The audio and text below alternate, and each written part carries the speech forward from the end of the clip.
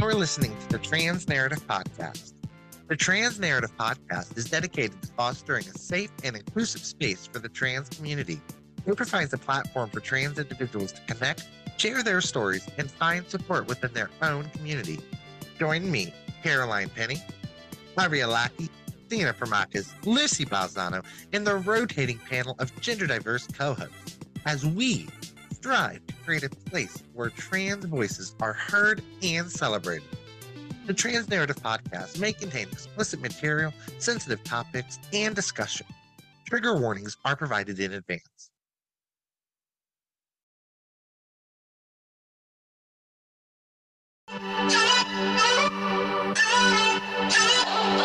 Welcome back to the Trans Narrative Podcast. I'm Caroline Penny, and today I'm joined by Aria Lackey and Lucy Balzano.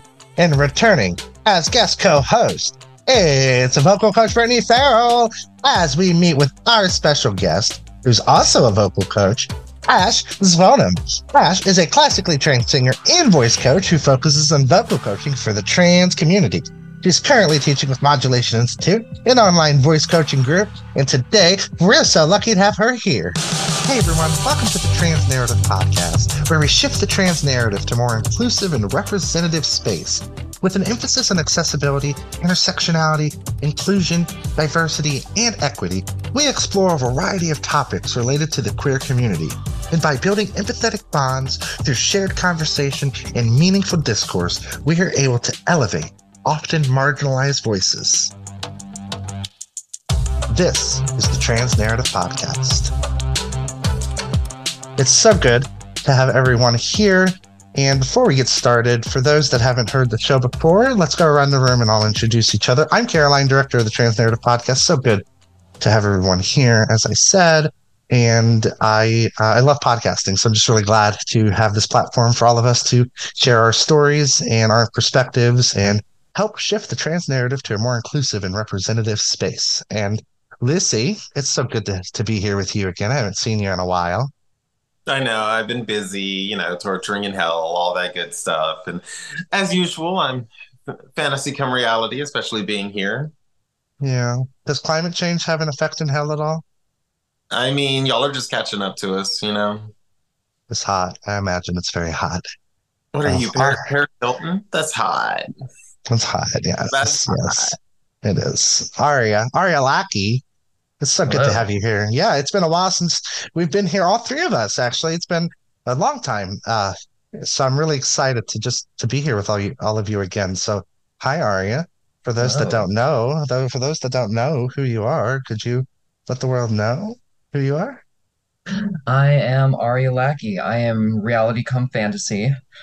I like I was saying before we started recording, I did a lot of yelling at a very loud club last night, so I am blessed to have this opportunity to sit down with two vocal coaches who can tell me how to make the rasp work for me.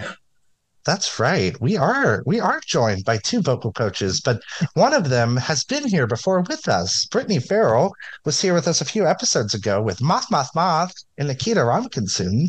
Brittany, hi, welcome back. It's so good to have you here. Hi, Caroline. It's so nice to be here. It's nice to meet new people, and I had such a lovely time on the show last time, so thank you for having me back. Well, it's so good to have you back. Thanks for being here. And our special guest, Ash Zvonham.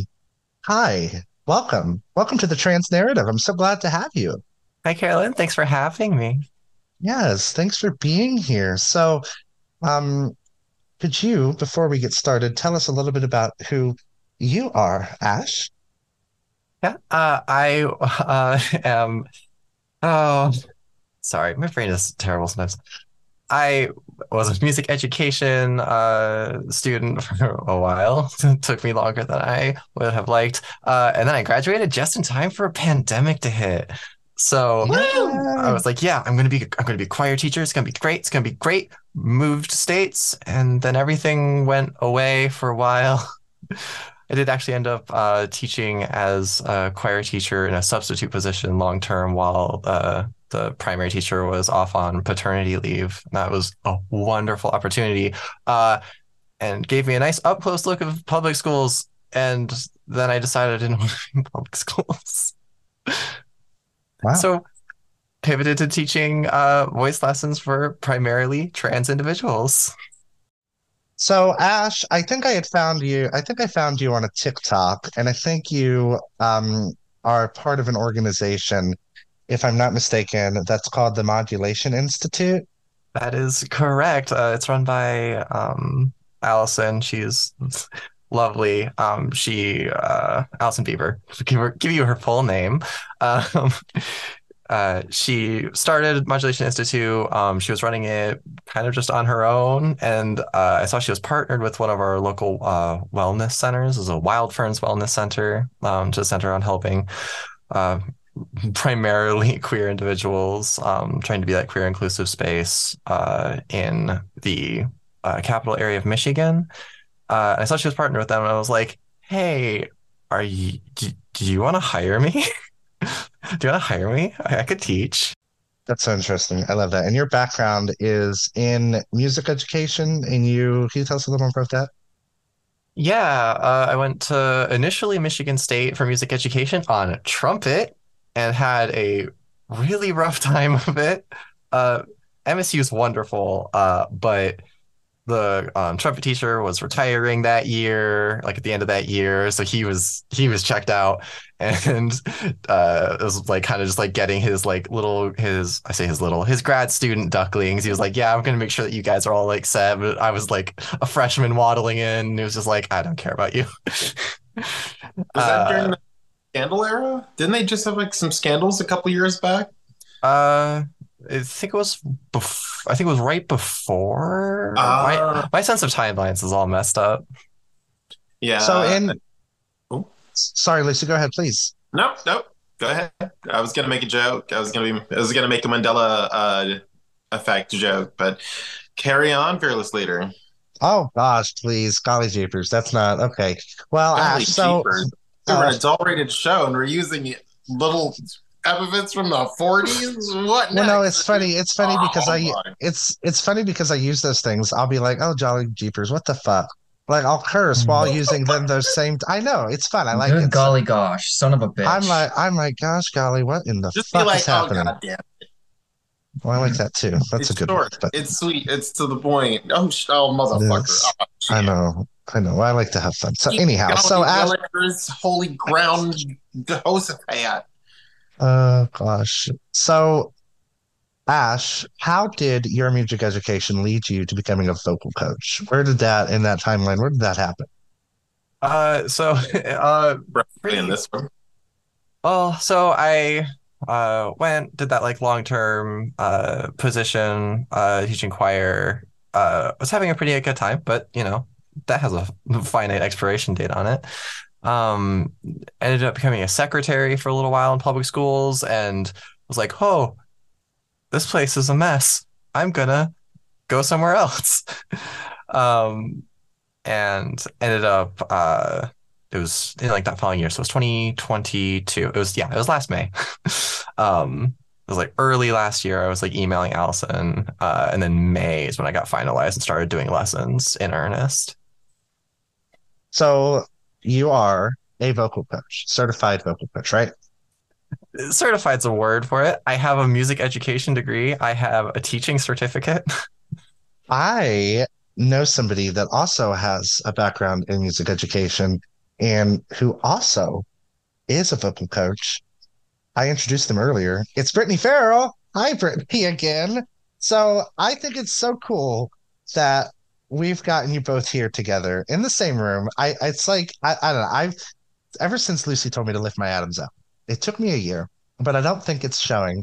And like I lifted it up here and I held my finger and I continued to do it because I thought that's what because when I found out hormones don't change your voice for trans women, I was very upset about that. So I've been hyper fixating, learning off the record, not officially, because I can't afford vocal training.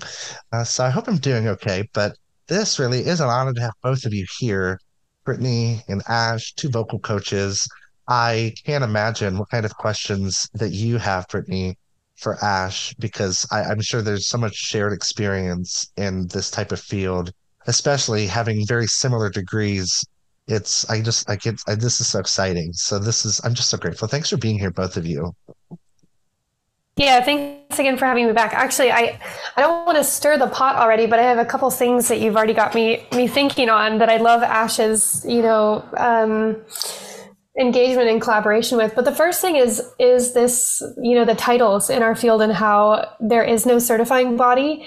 So, I mean, other than having a degree, which doesn't, a degree doesn't qualify you for anything just by having a degree. Actually, teaching licenses are like one of the only certification specific things you can have in our field. And you can get into school without a teaching license. So, but anyway, the point is maybe like the term vocal coach. And I'm curious what Ash thinks about that. But I also want to plant the seed. I would love to talk about the Adam's apple thing. I think it's pretty controversial, actually. So I'm really curious what Ash thinks. I definitely have my own opinions on it, but I don't know maybe you can spin off of whichever of those sounds interesting to you, or however you want to respond. Oh, I could rant for ages about like fixation on things that are happening in our throat, because when we get to pitch work, which is usually like the last thing I do with anyone that I'm working with, because it's just like the least gender euphoria and the most work. Yes. Like so much tension to work out. But it's like even when we're getting into manipulating R1 and we're like, okay, yeah, what's your larynx doing? It's always, I'm always trying to like push it to like metaphors basically, or just anything that takes their mind off of their throat, because the moment we focus on our throat, we like tense up and we we introduce all kinds of tension that are not accomplishing necessarily what we're aiming for, and just makes that voice like experience that much more fatigue. It'd be that much less longevity. Yeah. Totally. I agree with you. I want to, maybe for the people that don't know what R1 is, do you want to? Yeah, I can do a quick little rundown. Yeah, there's different. So sound at its core has like a fundamental pitch, which we call the pitch. If you're like matching it on like a piano or something, or your guitar, and you're like, okay, I'm playing this note, that's the pitch. But there's also other sounds kind of nested inside, because sound waves can add together, which means that they can coexist with each other. And the presence of those other frequencies is what kind of gives a sound its timbre, gives its like quality. It's the reason that when you hit that piano note and then you go la, and you're like matching it, you don't sound like the piano. Like you're like, okay, there's something that's the same there, but you still sound like a person, not like a piano. And the ways that we like affect that has to do with like the spaces that we're allowing sound to go through. Generally speaking, like big spaces favor longer wavelengths, lower frequencies, and vice versa, small spaces, high frequencies, and so on. And R1 refers to the space like between our larynx and our pharynx. It's like this like space back here. And if we open it up, we get this like darker, like we generally like code this as like a more masculine quality, but it's only one of many masculine qualities. Or we can bring the larynx up, and then R1 becomes smaller, and because it's a smaller space, it favors those higher formants in general.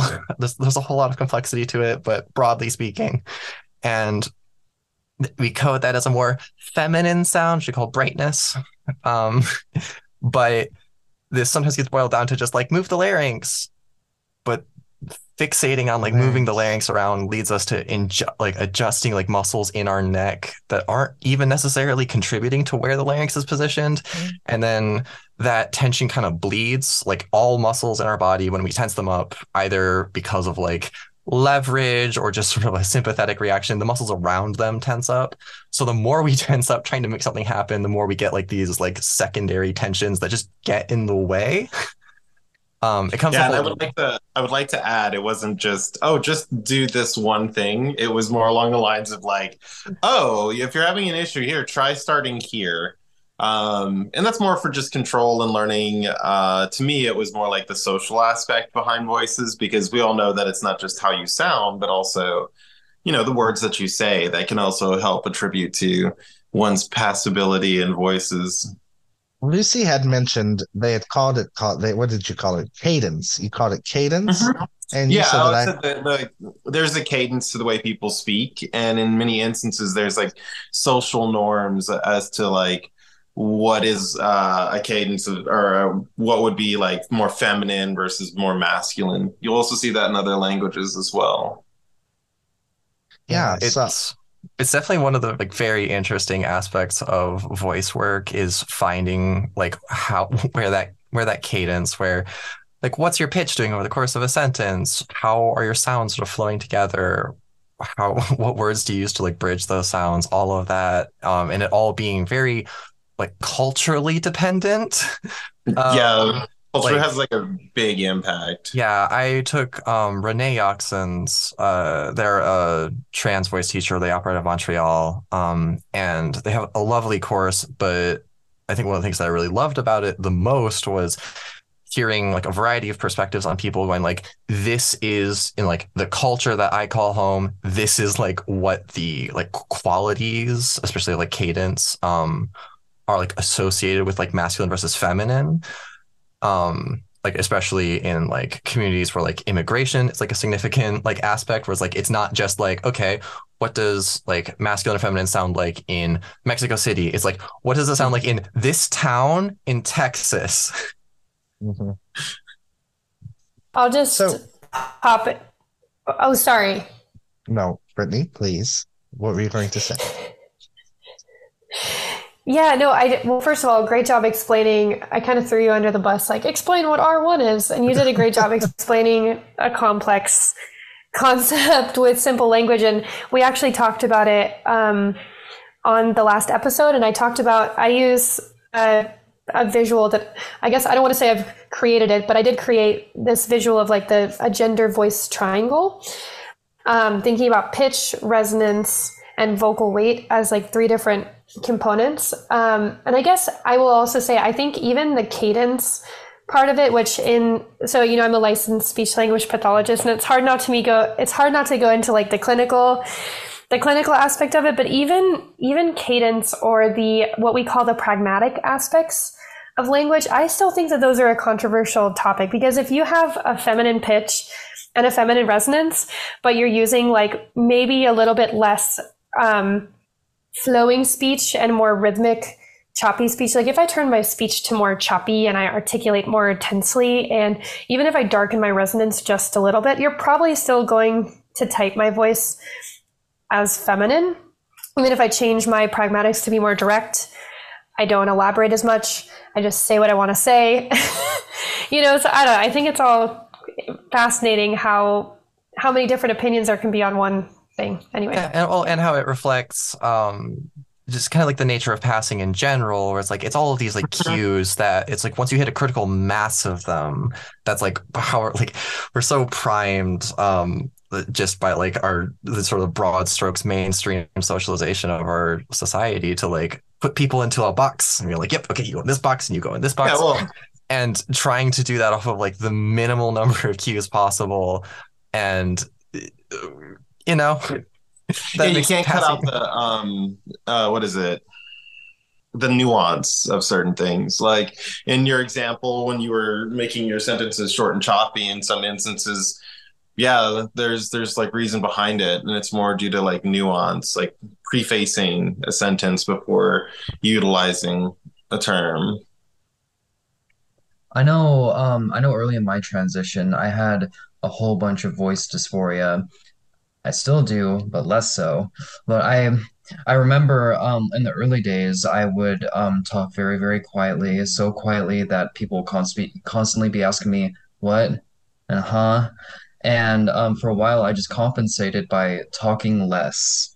So uh, that kind of goes into a question I have for either of you or both of you. What how does the psychological aspect of voice dysphoria play into your work exactly? Ooh, I have a great answer for that.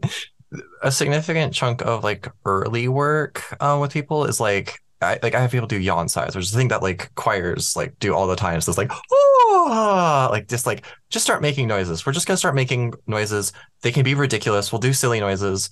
And this actually kind of leads into this like other hurdle that we hit. That is our voice that we're hearing, right? Like everyone hates the sound of their own voice recorded because the voice they're hearing is like a very specific kind of distortion. as we're hearing our voice, as it makes its way through flesh and bone and whatever up to our ears, we get a little bit of our voice coming out to air and coming back to us, but obviously no one else is getting the flesh and bone distortion. They're just getting air.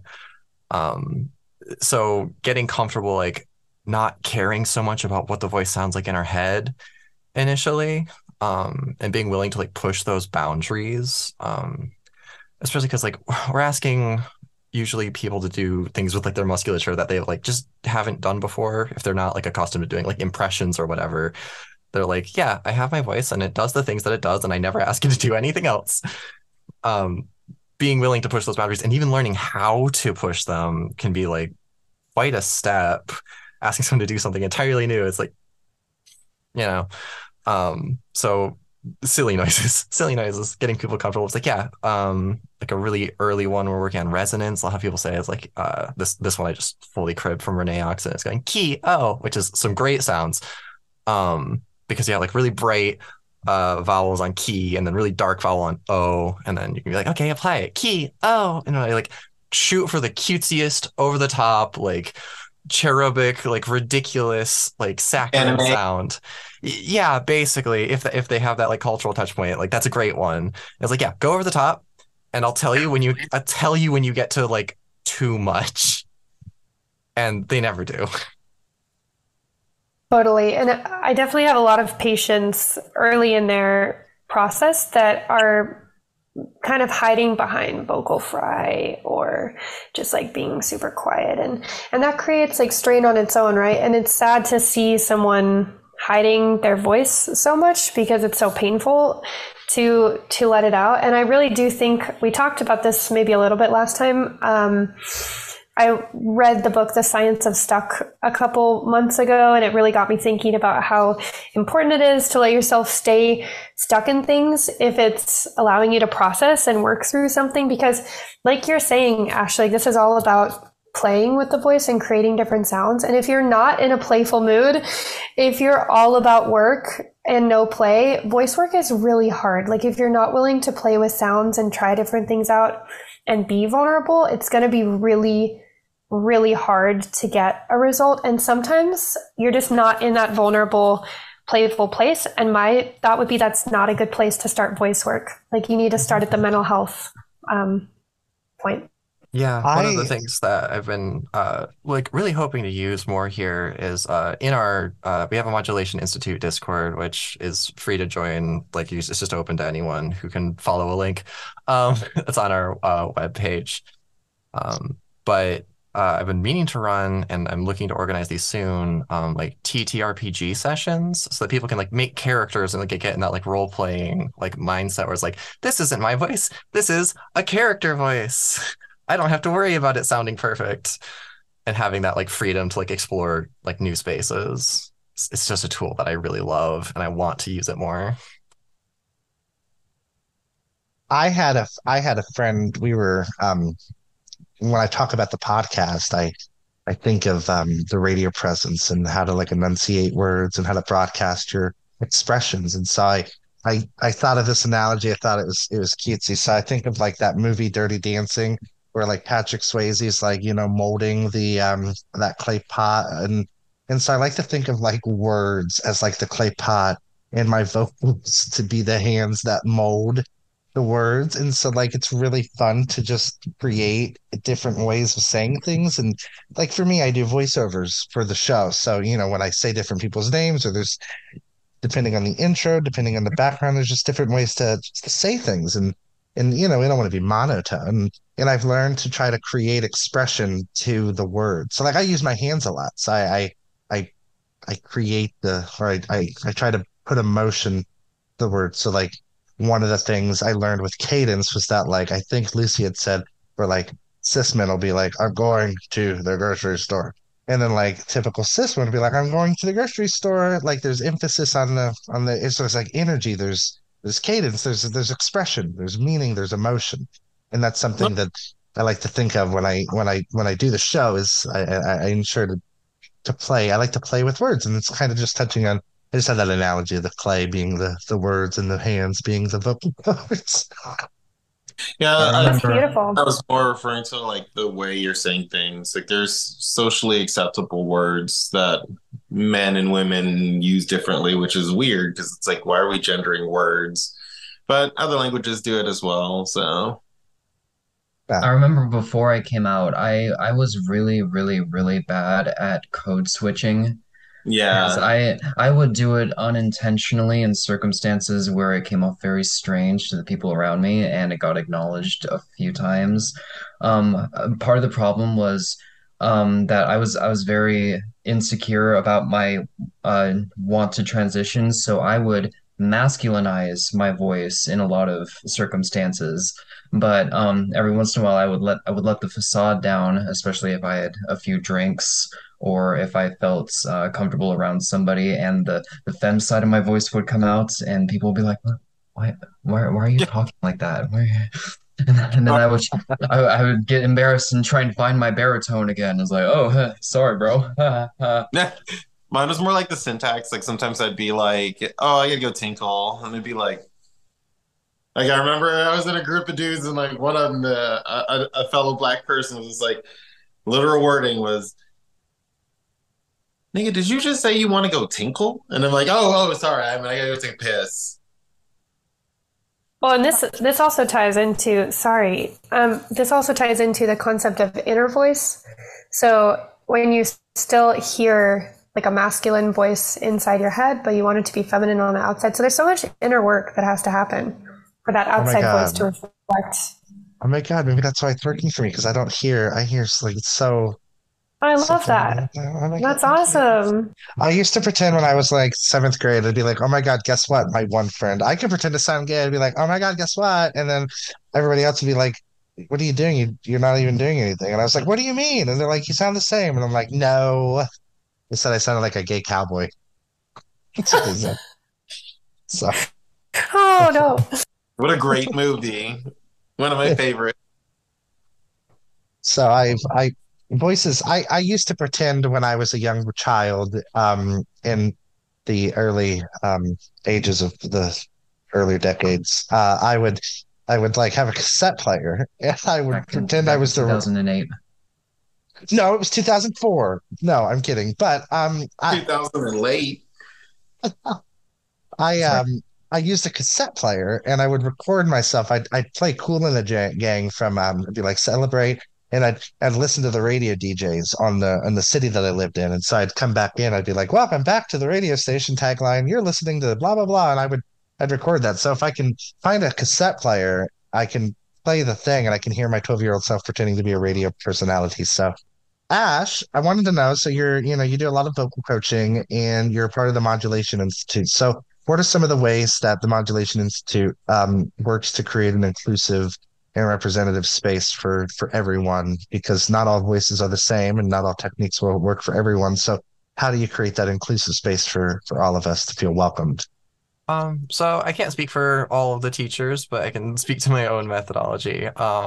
Definitely like consultations, very, very important. It's like a time to discuss like kind of what someone's looking for in the broad strokes. But beyond that, also keeping that conversation going. The ongoing discussion of like, okay, what are we aiming for? What are your personal goals? What do you want to sound like? Another thing I've cribbed from Naoxin, branded vocal inspiration, which is just, what do you want what do you want to sound like? Especially pulling like recognizable voices that like, especially if there's like recordings, like public figures. And I was like, okay, do you hear something in their voice that you like? Because we can identify that, like isolate it and just like pluck it out and apply it to your own voice if you want, and have that be our own like smaller goal. Um, yeah, and just like, keeping that conversation rolling, being just always like, what do you want? Um, a lot of, So oh, go ahead. no, I'm sorry, I didn't mean to interrupt. So what are some of the ways for those that aren't able to be able to access, vocal training and things like that? What are some of the ways that those that are wanting to either feminize or masculinize, or just completely like create a voice that's androgynous, that's a mix of both? What are some of the tips and techniques that you would offer to somebody like that would, not be able to access vocal coaching? if they didn't have access to a vocal coach, if we're just like seeking gender euphoria, and there are going to be hurdles that come up that will just be kind of difficult to navigate on one's own, but um, using recording as a very like precise tool, because we don't get to like we're hearing that distortion of our voice, so we don't really know what that sounds like, or we don't know what our voice sounds like. We can kind of hear it back like through other people. We're like, okay, does this sound good? And they're like, um, so using recording to specifically like try different things that are like well outside of our like normal comfortable speaking zone, and comparing them and being like, okay, what are things I can change about my voice? What are things that I have control over? And start working from there. Still going to be an uphill battle doing that alone, not having the guidance to like isolate specific vocal qualities and be like, this is how you control them. But it's certainly a step in by putting two different like recordings back to back like that, by taking the time to be like, okay, I'm going to do a more masculine coded voice. Okay, I'm going to shoot for what I feel is feminine, and put them back to back, and you go like, okay, I can hear the difference. I can find the gender euphoria in that, compared to just recording our voice and then listening back to it and going, oh, I didn't like that. I didn't like that at all. When we just do one thing and then we listen back to it, we're inviting like holistic judgment of our voice. We're like, okay, I'm going to listen to the whole thing and find all the things I don't like, which is why everyone hates the sound of their recorded voice. No, I love mine. That's why I do a podcast. I always said as a kid, you love the sound of your own voice. And I said, no, that couldn't be. So then I made a podcast so I can listen to myself all the time. Hundreds of hours of me getting to listen back to my own voice and say, well, next episode, I'll make sure to pitch that or say that differently or enunciate that differently. So I'm lucky to get this opportunity to just do that all the time. Or you have a kink that you just haven't told us about. Like maybe you like the punishment of listening to your own voice. No, it's fun. It's mostly because I like listening to you, Lucy. Ooh. So then why are you so far away? I like listening to Lucy too. But I had a question. So Caroline had brought up about hormone therapy, how the your voice doesn't get feminized by HRT if you're a trans woman, the same way it gets masculinized if you're a trans man. And both of you have brought up like the cultural aspects of voices and how we culturally coat masculine voices versus feminine voices. So I'm just curious, how important is the biological aspect of voices? Like, for instance, could you train a James Earl Jones to talk like a cis woman? Yes. You could. Okay. Oh Uh, my God. the like primary influence that we're like gonna know from the influence of like testosterone on the voice is the like lowering in the like pitches, or like fundamental pitch that we're going to like have access to. But there's a lot of overlap between what we like perceive as cis like femme sounds and cis mask sounds in terms of just pitch. Like those ranges like have something like as it was like pitched to me, and this has more or less been borne out with most of the trans femmes that I work with, that there's an overlap of like a major third or so. Like it's like there's a significant overlap in there where the pitch isn't really even giving you much of like a gendered, it's not a gender cue in and of itself. It's everything else that we're cribbing from to be like, okay, yeah, that like my voice is in here. It's relatively bright, or I can take this voice and add some darkness to it and have that, that cadence that's like a little bit shorter, a little bit more direct. This will still be read as masculine, even though it's further up in my range. My range, for what it's worth, can go down here, sits very low. And personal journey of going through that music education degree and singing like nonstop and being like, ah, yes, I am aiming for the low notes. One of our Yeah. I'm sorry, one of our previous guests was a Broadway actress, Marla Alpert. They're a TikToker and Broadway actress, and they have a beautiful voice, and they talk a lot about having to train their voice to a point where it's cis passing. And I kind of just wanted to like lean into that and kind of talk about that concept of cis passing because really it's here for safety purposes. Otherwise, we could be free to be ourselves if it wasn't for the fact that if our voices didn't match our appearance, we wouldn't. We mean, oftentimes they often did that in the early 2000s where they would have trans women and they would use very deep voices to make a mockery and make it. They did that on the Drake and Josh Nickelodeon network. They did that with a scene where they had a trans woman with a deep voice and they played onto that. So I guess wanted to kind of talk about that ideology, cis passing, and how that affects your work in vocal coaching. It's kind of frustrating. It's just I don't want to be the gender police for anyone, but plenty of people will arrive to lessons and be like, no, I want you to be the gender police, please. I want you to tell me when my voice is like in the ballpark of passing and like how are we going to like keep pushing towards that? Because that's their own personal goal, uh, which is difficult, of course. Well, and I'm sure you probably get those people who don't want to try because they're along the lines of, well, I have this big, deep voice. There's no way I'll get it up to, more high femme type style. Like people who are going to try because they just don't believe that it's possible, even though it is. I haven't run into that so much. Usually by the time someone's coming for lessons, they at least have to believe that they can get there. And because of like the ordering of like the way that I structure my lessons to get gender euphoria as quickly as possible, even if it's not quite target voice, we can get something that's like close enough that it's like, oh, we're starting to cook with gas. We can do this. Which is actually why I always push pitch to the end of lessons. It's not the end of any given lesson, but like it comes later in the lessons. We set like an early, just kind of like androgynous pitch, and then from there we're like, okay, we'll get back to this later. Don't worry about it too much now.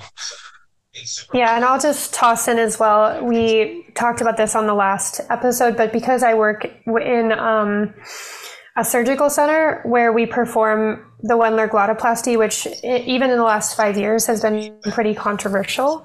But the attending physician at our site, there might be some background noise coming from somewhere. It's not mine. So, the attending physician is one of the best in the world for performing this procedure. And I said this on the last podcast, and Ashley, I would love to know your thoughts, but a lot of the patients that come to our center are the patients that have a fundamental frequency that is in like the low hundreds, like it's really, really low, and biologically, like manipulating that structure to sit even in like a high androgynous range causes so much tension for a lot of these patients. And it's also a question of stimulability and coordination, motor coordination. And so I've seen this really interesting diversity of the patients that come for behavioral voice work. They're actually really stimulable, really capable. They know how to access different parts of their voice. The patients that come for surgery, they kind of already know that they don't have a lot of that motor coordination, and it does take a ton of motor coordination to shift the voice.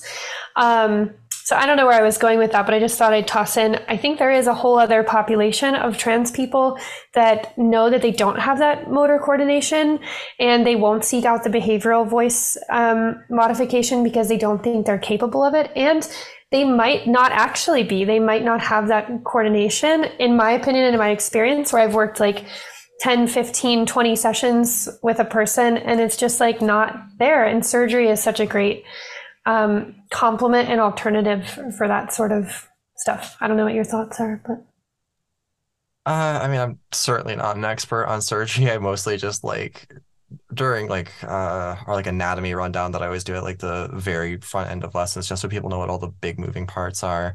I'll talk about like what are the influence of hormones in the voice, and like the like larynx like ossification, and what does that mean? Why does it matter to you? And then when we get to surgeries, I'm just like, vocal surgeries are all pretty scary.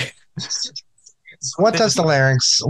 So you brought? So I've been wanting to ask because I'm super into like DIY vocal training. Like You're you say, gonna eye surgery. like how do I like what you say move the larynx? So like because I noticed that you like because when I was learning a little bit from my Googling, there's this concept to where like you put your hand on your chest, and so like if you hear vibration, then you're masculizing too much because cis men typically speak in chest, and then they say that cis women speak in the head, but it's important not to sound like you're an air balloon. Like Okay, so, there's so so much I know some misinformation. Let's clear it up, I have please. so many thoughts about this. One, Yay! most people speak in their chest voice. Like these are registers. They call if in technical terminology, it's the TA or CT dominant voices, but um, relatively few people speak in their head voice, or like stay in their head voice. They're not like centered there. They might like go up there for a little bit, if they're comfortable with that like registration fluency, but for demonstration, head voice is like this sound, chest voice is this sound, and you could have like a little like you could flip sort of between them as like a thing you do, but most people don't spend their time speaking up here because it has like it's a thinner sound. It's a little harder to project, and when you do project, it tends to turn into like classical singing. It sounds very like operatic. um, Go straight falsetto. Yeah, we actually talked. We said the same. I love that we come from two different areas of the country and we're using like pretty similar language, and I'm so excited about that because we said the exact same thing on the last show, Caroline. I think we talked about it again, and I said no, everybody speaks in their chest voice, their lower register. We do use different terminology, like in my we don't call them like TACT dominant anymore, but that's not, it doesn't matter. So I know what you're talking about. Same concept. yeah. But Caroline, what was your question about? Like, were you asking about raising the larynx or surgery or? Yeah, so I noticed that Ash had changed registers, so I wanted to know how you did that Oh, because you mean when I did this? When I do when you this voice? when you spoke like This that, and then like is how you lift it. so this is just pitch. Like this is what I'm like Yeah. primarily changing there is pitch.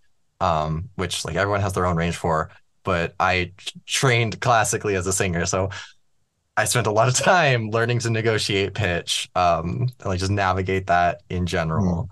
Um, what you're referring to when you like are talking about like feeling it in your chest is our as I mentioned earlier, those like low frequencies, like long, like big spaces, or realistically long spaces. Our ribs are nice, like long structures. Our lungs are like very open compared to everything else. So the low frequencies just live here longer. It's the same reason that when you go to a concert and you like have that like thumping bass or whatever, or like that low end and like EDM, you feel it reverberate in your chest because that's the structures that support that sound the most. Um, that's like a little quibble thing. That like that's Right. what that is referring to is like, oh yeah, you feel it in your chest. It's like, oh yeah, you're just probably it's another way to check in with your pitch if you don't necessarily have an ear for it because not everyone does. Okay, so lots of words here that are being said that maybe not all of us I'm don't sorry. remember from we don't remember from music class. Pitch and resonance and cadence and all of these. Can we like do like a really quick rundown of like what these terms are so that we can be more knowledgeable, all of us, on these terms? Absolutely. Because when you say pitch and tone, like I'm trying to think about myself and I'm like pitch. Okay, what is my pitch? Is that like do re mi fa? Is that like the Yes, is that that's exactly it. The do re mi fa sol la ti do ti la sol fa mi re do. oh Those my god. all of those like that we have a little syllable for with solfege, uh, are are like those are our pitches. In like Western classical tradition, there's 12 pitch classes, but we don't really need to get into that. If you hit a thing on a piano and then you like sing that note, that's your pitch, is like the name of that. Okay. Um, Mathematically, it's a frequency, right? This is how many like peaks and troughs do we get within a second? Yeah, like measuring your peaks and valleys per unit of time. Okay, And so that's like oh sorry, Lucy. oh no, I was gonna say that for me the biggest issue is when you start going over to like STEM stuff and then listening sometimes it messes me up because I'll be like, pitch? What? And then I'll start thinking like test equipment measurements. So for me, that's like the hardest part is whenever I'm something involving anything involving sound, I have to like remember like what format to use. You brought up frequencies. So when I edit the podcast, I get to watch the frequencies of the show. So I know who has like the loudest tone of the show because like I'll see the tones and the vibrations Oh, on the recording, and I'll be able to like because sometimes like okay, so like Athena or a few people like their voice is very like it's like it doesn't like on the thing with the vibrations thing it just stays down, but then other The voices come along and it's like the whole thing Yeah, is like so what do you music types call that? The amplitude? Like so for volume, Amplitude. electronic, yeah, it's Yep, amplitude. amplitude. yeah. Amplitude is what you're measuring. Volume is the uh, like more like broad strokes, like just what you'd refer to when talking to someone. Yeah, because every time I've heard of, they're like, "Oh yeah, that's like pitch or whatever," and I'm like, "Oh, that sounds like amplitude." But now it makes okay. So for me, it's just completely different because completely different world of where I work out of. So I'm like, "What the fuck?" If we were going to describe it as like light, I guess this is not a perfect analogy, but like the color you're getting is like your pitch in that case, so that corresponds with a frequency. mhm. Assuming we're sticking to like visible spectrum of light and not getting into like magenta or something. Yeah. Yeah. Um, and No, we're going into infrared. we're not talking, we don't talk about magenta. Um, and like how bright it is would be our amplitude or volume. Ah, okay. Okay. Because you had said something about a time like between the frequencies. So like when I do the show, when I do voiceover, I have like 32 seconds to get like as much information out as I can. But like it's important because I've noticed that when I go through it, like I have to record 6, 10, 15 times to get it how I want it to sound because because as I edit, I've noticed that you can't just chop right after somebody says something because there's still like echo, there's still tones being heard even as the word trails off.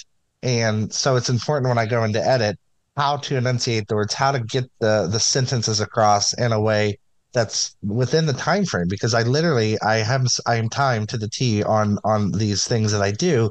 So I guess for people that are in broadcast, how would we ensure that like at the end of those commercials with the radio where they're like the car payment they go through this whole thing like super fast, do they actually do that or do they just speed up the words on post production for like when they do radio broadcasts where they're like and at the end what I'm talking about, right? It's like super fast, you can't even understand, like you can hear what they're saying but it's so fast that like how can you understand it? If I were doing it, I would just do it as post production so that you can get one clean take and not worry about someone tripping over their words on a thing that's like encompasses legal liability. And that just seems like the least work is like, yeah, just Mhm. record it speaking normally and then I'll speed it up later and we'll cram it in at the end. Oh, okay. Well, see, but that'll sound unnatural, like for podcasting. For the voiceover to get the timing down. So, how can we practice to enunciate words in a way and tone it right to where like it all gets out, but it still sounds good, and you're not speeding up your words really quick at the end like that to try to get it out. How? Now we're getting into like performance questions. Yeah, Yeah, sorry. what's wrong with not Enunciation. enunciating everything? Not all of us want to say the whole word. I do. Like, I yeah, if you want that like the clarity, that's just Mhm. about like making sure that your phonemes are all there, which is probably mostly accomplished by doing some warm-ups and making sure that like everything's feeling nice and fluid and loose. Okay. Okay. And then this is my And for last off. layman, sorry, but a phoneme just means a single. Okay. A phoneme is just a single sound, like ah. But see, even what Okay. you just did, where you said "p," that's Uh-huh. already two phonemes. That's "p" and Oh. that's Anyway, just Oh wanted no. Okay, okay. to. So this is not on the question list, but I've always wanted to know how can I make my voice sound like the people on the news? How can I make my voice have that production, that broadcast? How? Because I want to do it. So I'm gonna learn. So I would like to learn the right way. the How do transatlantic. I do Right. Welcome that? to ABC News Tonight. My name is Lauren Bacall, and we're going to be talking about like that kind of presence in the Yeah, sound. but yeah, like definitely like on the radio, like I sometimes can do that, but I listen back so much, so I judge myself a lot because hundreds of hours I get to listen, so it's a lot. But how can somebody that wants to go into broadcasting, how can they begin to get their voice to that register that's like really professional and really like produced, like the NFL, like those NFL announcers. Oh my God, they've got a voice. How do they? How? I want that. The rough answer is practice. No, I didn't want to say it. I didn't But want how to do say I practice? How do I do that? How do I start? How do Um, welcome back? you. the very Without direct, the very direct way for most people is that humans, broadly speaking, are pretty good vocal mimics. We're pretty good at imitating sounds other people are doing. When we're like teaching music, for instance, we're like, okay, we're going to sing a song, and we're trying to like teach an association with pitch. People are so much better at matching a human voice than they are like a piano. Oh my God. It's like, oh, so you just like sing it to them, and people are like, even from like extremely young age, are like pretty good at like getting at least like a rough association. They're like, okay, I can get like higher or lower, and we can get that association, and they can start matching, and then they can sing songs with like a limited range, and it goes on from there. There's, I'm curious what Brittany's opinions are on Gordon music learning theory, but it's like, I have no idea what that is. What is that? oh, Gordon's music learning theory. It's just like it's a framework for like Oh, early. I did my music ed degree. I'm like scared to say this, but I finished my music ed degree in 2013. So I bet all y'all have some way cooler new stuff that I'm too old for at this point. Oh, okay. Didn't mean to put you on the spot there. I just the last person that I brought music learning theory to was my choir teacher in high school, and she was like, "I have opinions." Oh, okay. So then I'm just ignorant because clearly if you're high school. No, but what is that? I've never heard of that. So like sort of chunks. I'm gonna like butcher this because it's also been a second since I like sat down with it. But it chunks the process of learning music into like these like bite-sized like symbolic association and like verbal associations for starting when you use like solfege, do mi re fa mi sol fa la, etc. Like, okay, can we get like association between a sound, like a some syllable and a pitch, and can we like get that like locked in there? But it starts at like, can they distinguish between like low and high sounds, and can they match those low and high sounds? Can we operate like in a like small space? Can we like put some notes in front of them and have them like clap out a rhythm or whatever? It's like all of those like steps. So what I do here in that is what we learn in speech pathology, which is just hearing instruction, right? Like starting at the phoneme level. So everything we do with the voice, you start at the phoneme level, you move to a syllable, then you move to a word, then you move to, but maybe it's that I've literally never heard of that. That's cool though. I'm glad that there's people are talking about learning theory. Kind of a silver lining to have a non-passing voice is it helps me gauge my passability in other aspects. Like I've had a few instances where a random man will approach me on the street and try to hit on me, and then hear my voice and look absolutely dumbfounded, and I'm like, oh, I must be looking real good today. Hey, all right. Also, it's satisfying to mess with creepy strangers. So, That was my apropos of nothing. dream. That was my dream before transitioning, is I always just wanted to be like that Drake and Josh episode where like Josh just pulled aside a beautiful woman and then they were like, "Hey, baby," and I was like, Yeah. "That's gonna be me." I was like, "I want to do that." Like, yeah, I want to confuse people. And it's making me think about, I hope that someday, I think we're moving in this direction where if and when people are able to start their transition before going through puberty, I think it'll be really interesting to see the future of voices when people don't have to have their larynges impacted by testosterone in puberty and they just stop the growth of their larynx. Like, I wonder if gender affirming voice will be less prevalent in the future as we like help people transition before having to go through puberty. I don't know. Oh yeah, that's like one of the things I like. It's oh, sorry, it gets me really excited because that's like one of the major things that you see. Like when it comes to like the Republicans, they make all these complaints about certain things, like oh, trans women in sports, trans voices, trans not being passable, stuff like that. And it's like, well, that's why we want to allow people who are young enough make the decision because if given the opportunity, knowing now, like if I had the information that I know now back then, I would have definitely have hopped on, the hormones way sooner, but it just wasn't common knowledge. And I think a lot of people won't have to go through surgeries and trainings and all this stuff because we'll be able to just take those pills at a younger age. But they fight us every step of the way. Right. It's like they're trying to have both things. Well, so much more than just both things. But yeah. You can see that pain, like you just got a migraine thinking about them in like 2 seconds flat. You're like, "Grr!" I mean, a cis migraine, a cis privilege migraine. I can't imagine what the migraine is like when you don't have the privilege. Oh, that just gets so crazy. I did want to ask. We've talked a little bit about trans visibility, and it feels like a lot of trans people, they do vocal training because they want to be more passable. And in a lot of aspects, passability is like a safety issue. People want to pass so that they get bothered less in society and are less conspicuous.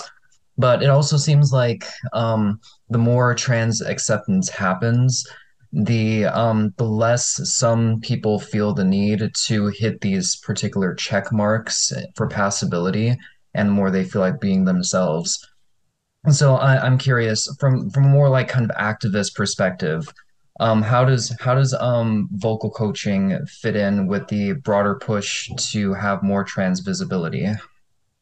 It's a really interesting question, and one that I do kind of struggle with, because so much of my like core teaching philosophy really is centered on constructing a voice that suits like every individual person based on like what their needs are.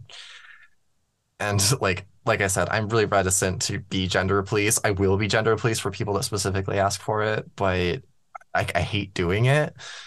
Um, and like so often like built into these lessons is like, can we make a voice that works for you in your day-to-day life? If you're working in a call center, there are like certain vocal qualities that just won't really be sustainable in that environment. So like, can we get to a point where you're like, you have a voice that's comfortable enough to like get you through that, and then you can go to whatever your like official voice was, what you want to be using more casually. Like one of the elements is like this like distortion that we get. It's not like quite vocal fry, but it's this like gravelly like qualities very similar to it. Uh, and some people really like this in their voice, but it's really not very sustainable. Like for most people, it's like you do that for like any length of time. You're like, oh, my voice is already sore. Um, so like trying to like I spend so much time trying to get people to have a voice that they like and that they can work with. And like the broad strokes, like I'd like people to be at the point where they can just like society be at a point where everyone can just like Everyone can chill. chill. Yeah, chill. Uh, but that's yeah, it gets into like a very similarly muddy area to like what's the like intersectionality of like trans femmes and feminism, where it's like, oh well, like leaning into these like feminine stereotypes and like shaving legs or whatever, and it's like that's a very complicated and messy issue. But if you're focusing on like a person by person basis, it's really hard to say like, yeah, you should do anything. Yeah. We actually had a guest on the show that talked about they are a Lucy remembers Anna Marie. They were on they spent a lot of time. They have PhD in chemical engineering, and they focus a lot on intersectional trans feminism. I found it. So I was just thinking about, these issues that we talk about requires taking a lens of intersectionality to everything. And so I found what you said there to be, I just like that we were on the same page, because it seems that the forcing of the gender binary is really rooted in white supremacy. So it's everything really. So anyway, Ari, what were you going to say? I have kind of a side tangent question too for my own personal use. So I have different voices for different situations. Like y'all talked a lot about vocal fry. When I'm giving like a presentation in school, just the combination of nerves and trying to maintain some semblance of a feminine voice, I get vocal fry like crazy. And another different voice I have is my club voice. Like I said, I was at a club yesterday. I sound a lot more masculine in a club because I am trying to project my voice and I can't do that and also be feminine. So what are some pointers you would give for consistency? Consistency. Um, well, so on the public speaking angle, that one is practice. It's getting that like experience of like, okay, how to like navigate my voice in a situation where like there's loud nerves. One of the things that can be helpful for that is like doing called cognitive load exercises, or where giving our brain some task that is reasonably taxing. Like a really basic example would be reciting the alphabet backwards.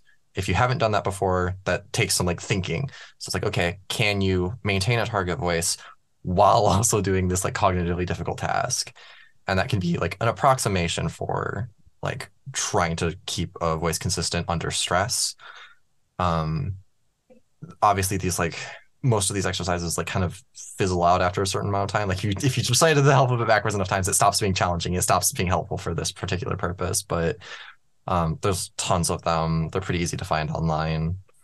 Um, but yeah, just like doing stuff like that is like that's like the public speaking side of that.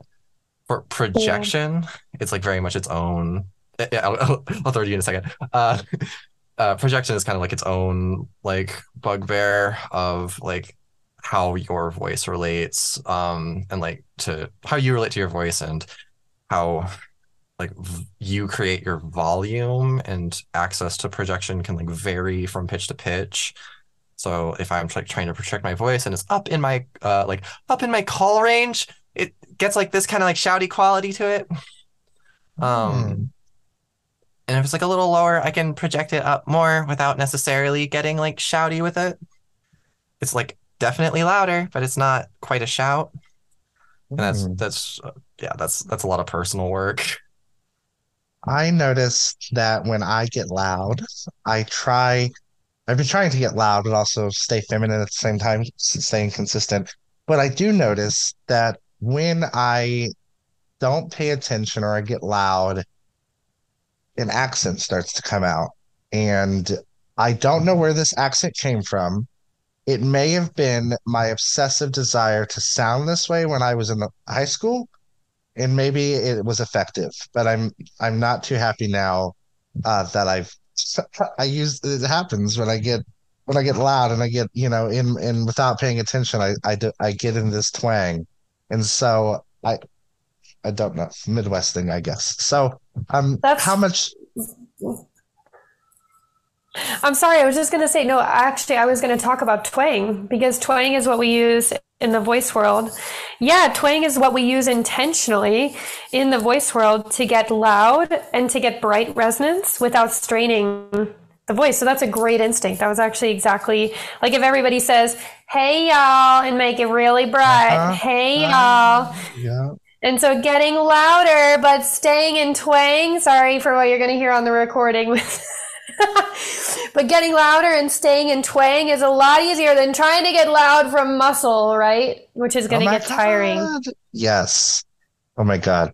I thought it was so cool when I was a kid. I was like, oh my God, I want to sound country. And then it just I just and then one time somebody was like, you sound they were like, are you from Georgia? And I was like, no. Or I was like, yes at the time because I was silly, but now I look back and I'm like, ugh, what was I thinking? So now it's ingrained. Now I have that. So that's really cool that plays a role in that. How do accents play a role in vocal coaching, and how does that affect your teachings when it comes to Ooh. using your techniques? And then like some people are like, and then on top of that, can we talk about like what are accents and like how does it happen? Because how does a geological location change your voice?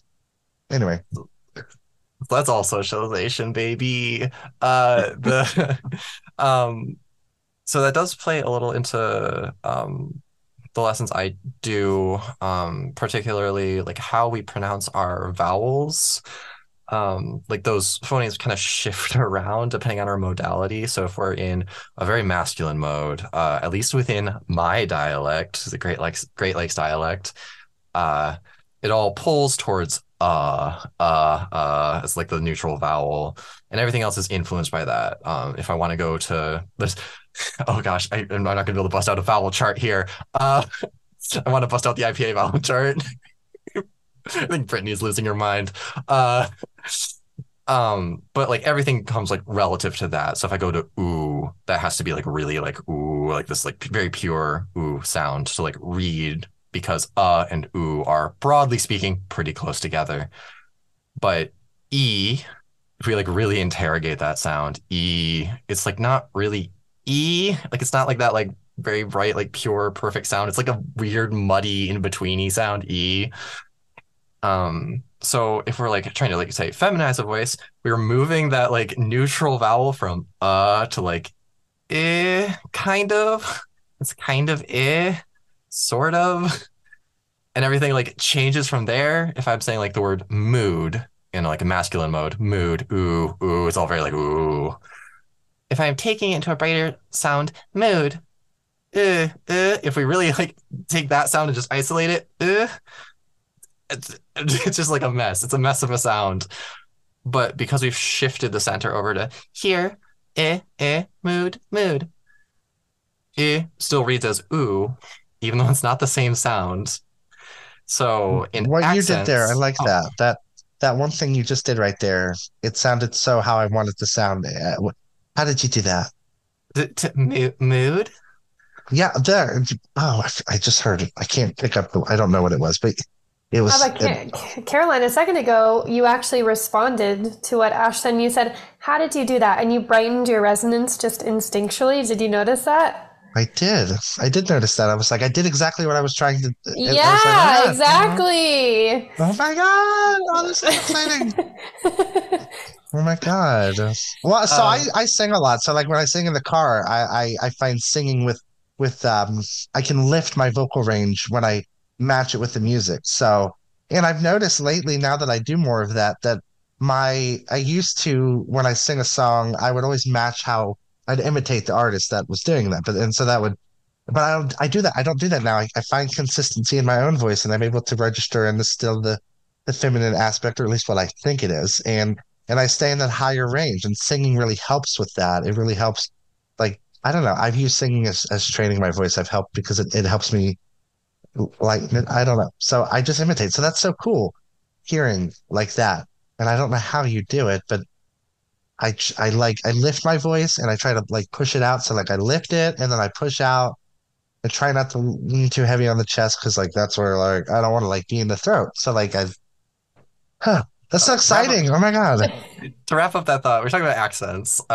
Just to like put a little pin in that, or not pin, Mhm. to put a nice little bow on it. The core of a lot of accent work is finding like the new neutral vowel, like wherever that is. So like if you're going for like a like very like continental French, kind of like metropolitan, like accent, it's like is like the like neutral and like the masculine modality so speaking here, it is all through this sound. It is like all everything gets pulled towards that. And like every accent has that. They have their own like each one, and it is like not unreasonable to like conceptualize like masculine versus feminine modality as having a different neutral vowel or basically being its own accent. Mm. Obviously not quite as far removed, but like to conceptualize those differences and like cadence as to bring it all the way full circle. Um, that's like not a bad framework. For the voice coaching realm of things, is modality and modulation different? And also, what exactly do y'all mean by modulation? Because to me, I'm just thinking you're taking two signals, mashing them together, and making an envelope, but no clue what the modulation means in this realm. So I'm like, Mm. modulation and modality. Okay, I know what that means from like a computer science aspect and engineering, but I have no clue when it comes towards sound engineering. So modulation in our the name of our institute is borrowing from the musical term because we do like singing lessons. That refers to like working our way through different keys. modality I'm using just to mean like a different. It's a different mode. You have, Oh, okay. you All have a right. feminine mode and a Yeah, I just masculine didn't mode. know. I didn't know because I don't know. I don't know if there's like a standard vernacular that is used for stuff or like standard measures outside of the normal SI stuff. So I'm like, should I ask questions? So, I had a series of unfortunate events last weekend. I lost my voice, and it very much it cracked, and like I remember calling up to the upstairs for my partner, and I was like, "Come down," and it was so like I lost it. That's why I wasn't on the show last week. I was so disappointed. And or last month, sometime at a different time. And I, so that leads into this last part that I wanted to talk about, which was vocal care and how to take care of your voice. And as we train it, sometimes DIY and um, also in an institution setting, how do we take care of a voice? Um, the big like challenging ways to do that are reducing vocal tension and finding like a voice that is like generally very sustainable, fairly low effort. That's like we mentioned, like that twang. If your voice has to get Mhm, loud, finding a way to access that without it being like a strained experience. mhm. Those are Yeah. like the big brain ways. But the really direct way is when your voice stops working, stop using it. Mhm. The Does when anyone we else know? Because that this leads this is real. You just like triggered a memory in the military. Was anybody else in the military? Went through boot camp? no. Okay, well, if you're to the listeners, listen to what Ash is saying because if you recall back to your basic training days, it's like the opposite. They're like, "Oh yeah, we want you to get louder. So what we're gonna do is we're gonna have you yell until your voice gives out, and then they have you drink lots of lemon, like just lime juice or lemon juice." Yeah, that's literally what it was. If you want to be able to, that's why like if you ever listen to a lot of those military people Nothing have that that. we eat or drink passes over the vocal folds. It's different tubes. I know, I I, know. I know. You I have an know. esophagus and a larynx for reasons, but it's Yes, just yes. funny. I know, I know. It's just But I'm really glad funny. you know that. I'm glad you know that. Well, It was hilarious because back in the day you'd be out in the field yelling as loud as you could. And that's why a lot of those military people have those really gruffy, messed up voices, like, "Oh, we're gonna go do something today," and you're like, "Oh, wow, Virginia Slims, like, what were you smoking?" I mean that's another thing about military culture is that Yeah. smoking's there as well. Yeah, sounds like some. don't smoke if you can avoid it. That's pretty bad for your voice. And vaping. Vaping is just as bad. I can't help it. It was just all those years of military stuff. Well, Uh, so As that's I a good segue there. So what are some misconceptions about our voice that we should take into consideration and some things that, how do you address those misconceptions to your clients?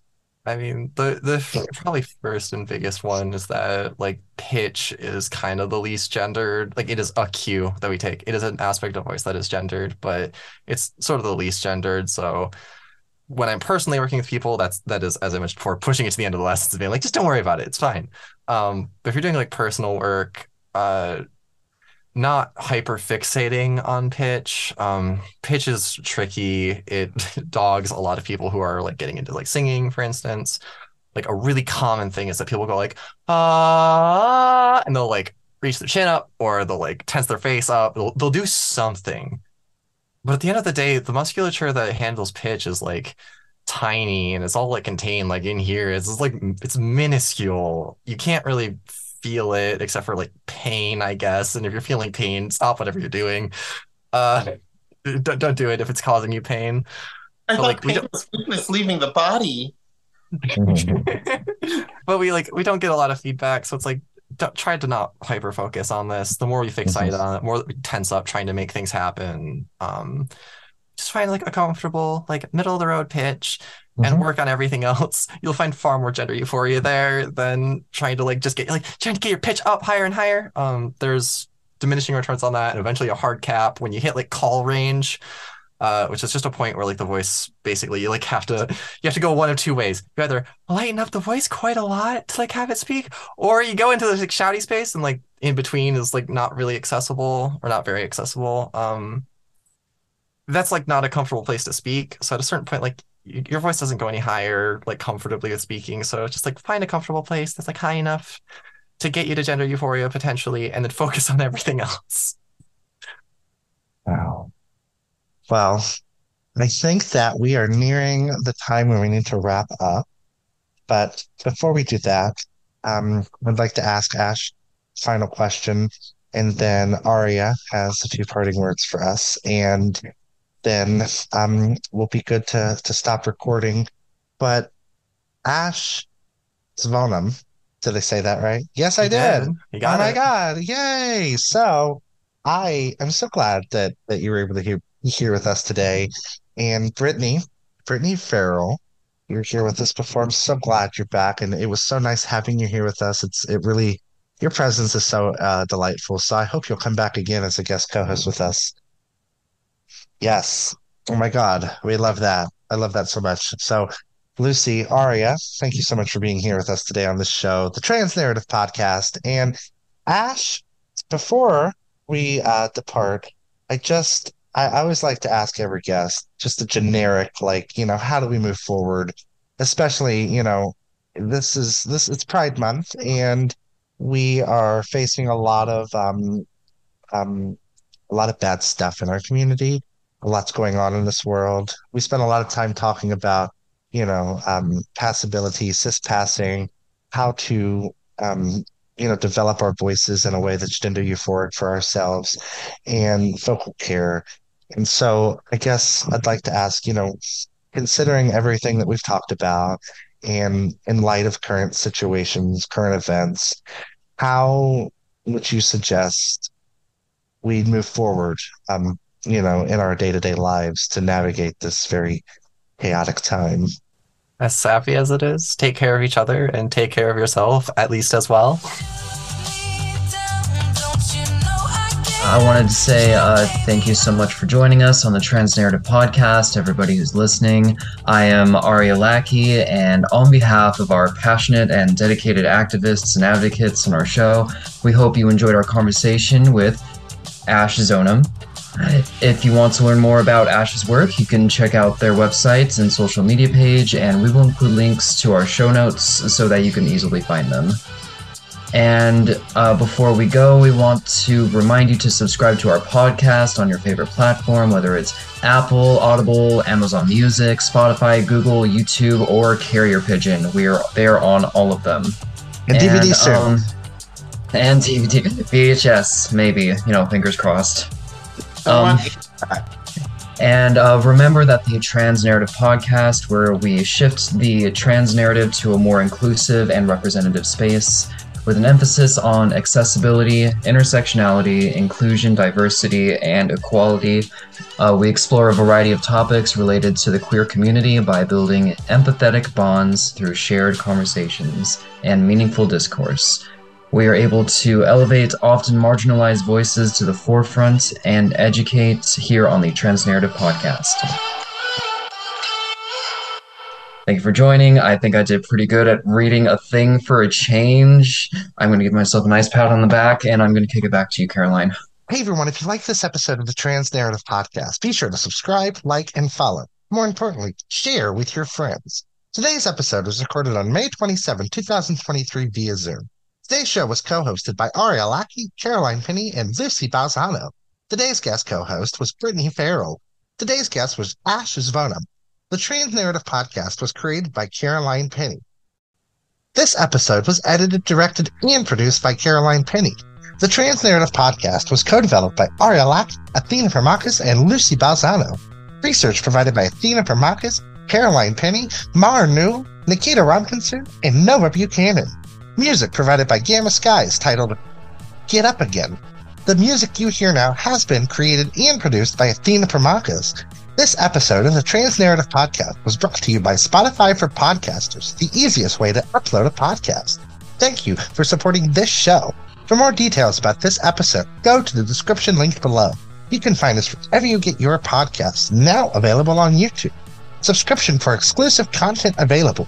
Be sure to go to anchor.fm/transnarrative. If you'd like to reach out to learn more, be a guest, or are looking to get involved with the show, email us at transnarrativepodcast@gmail.com. That's transnarrativepodcast@gmail.com.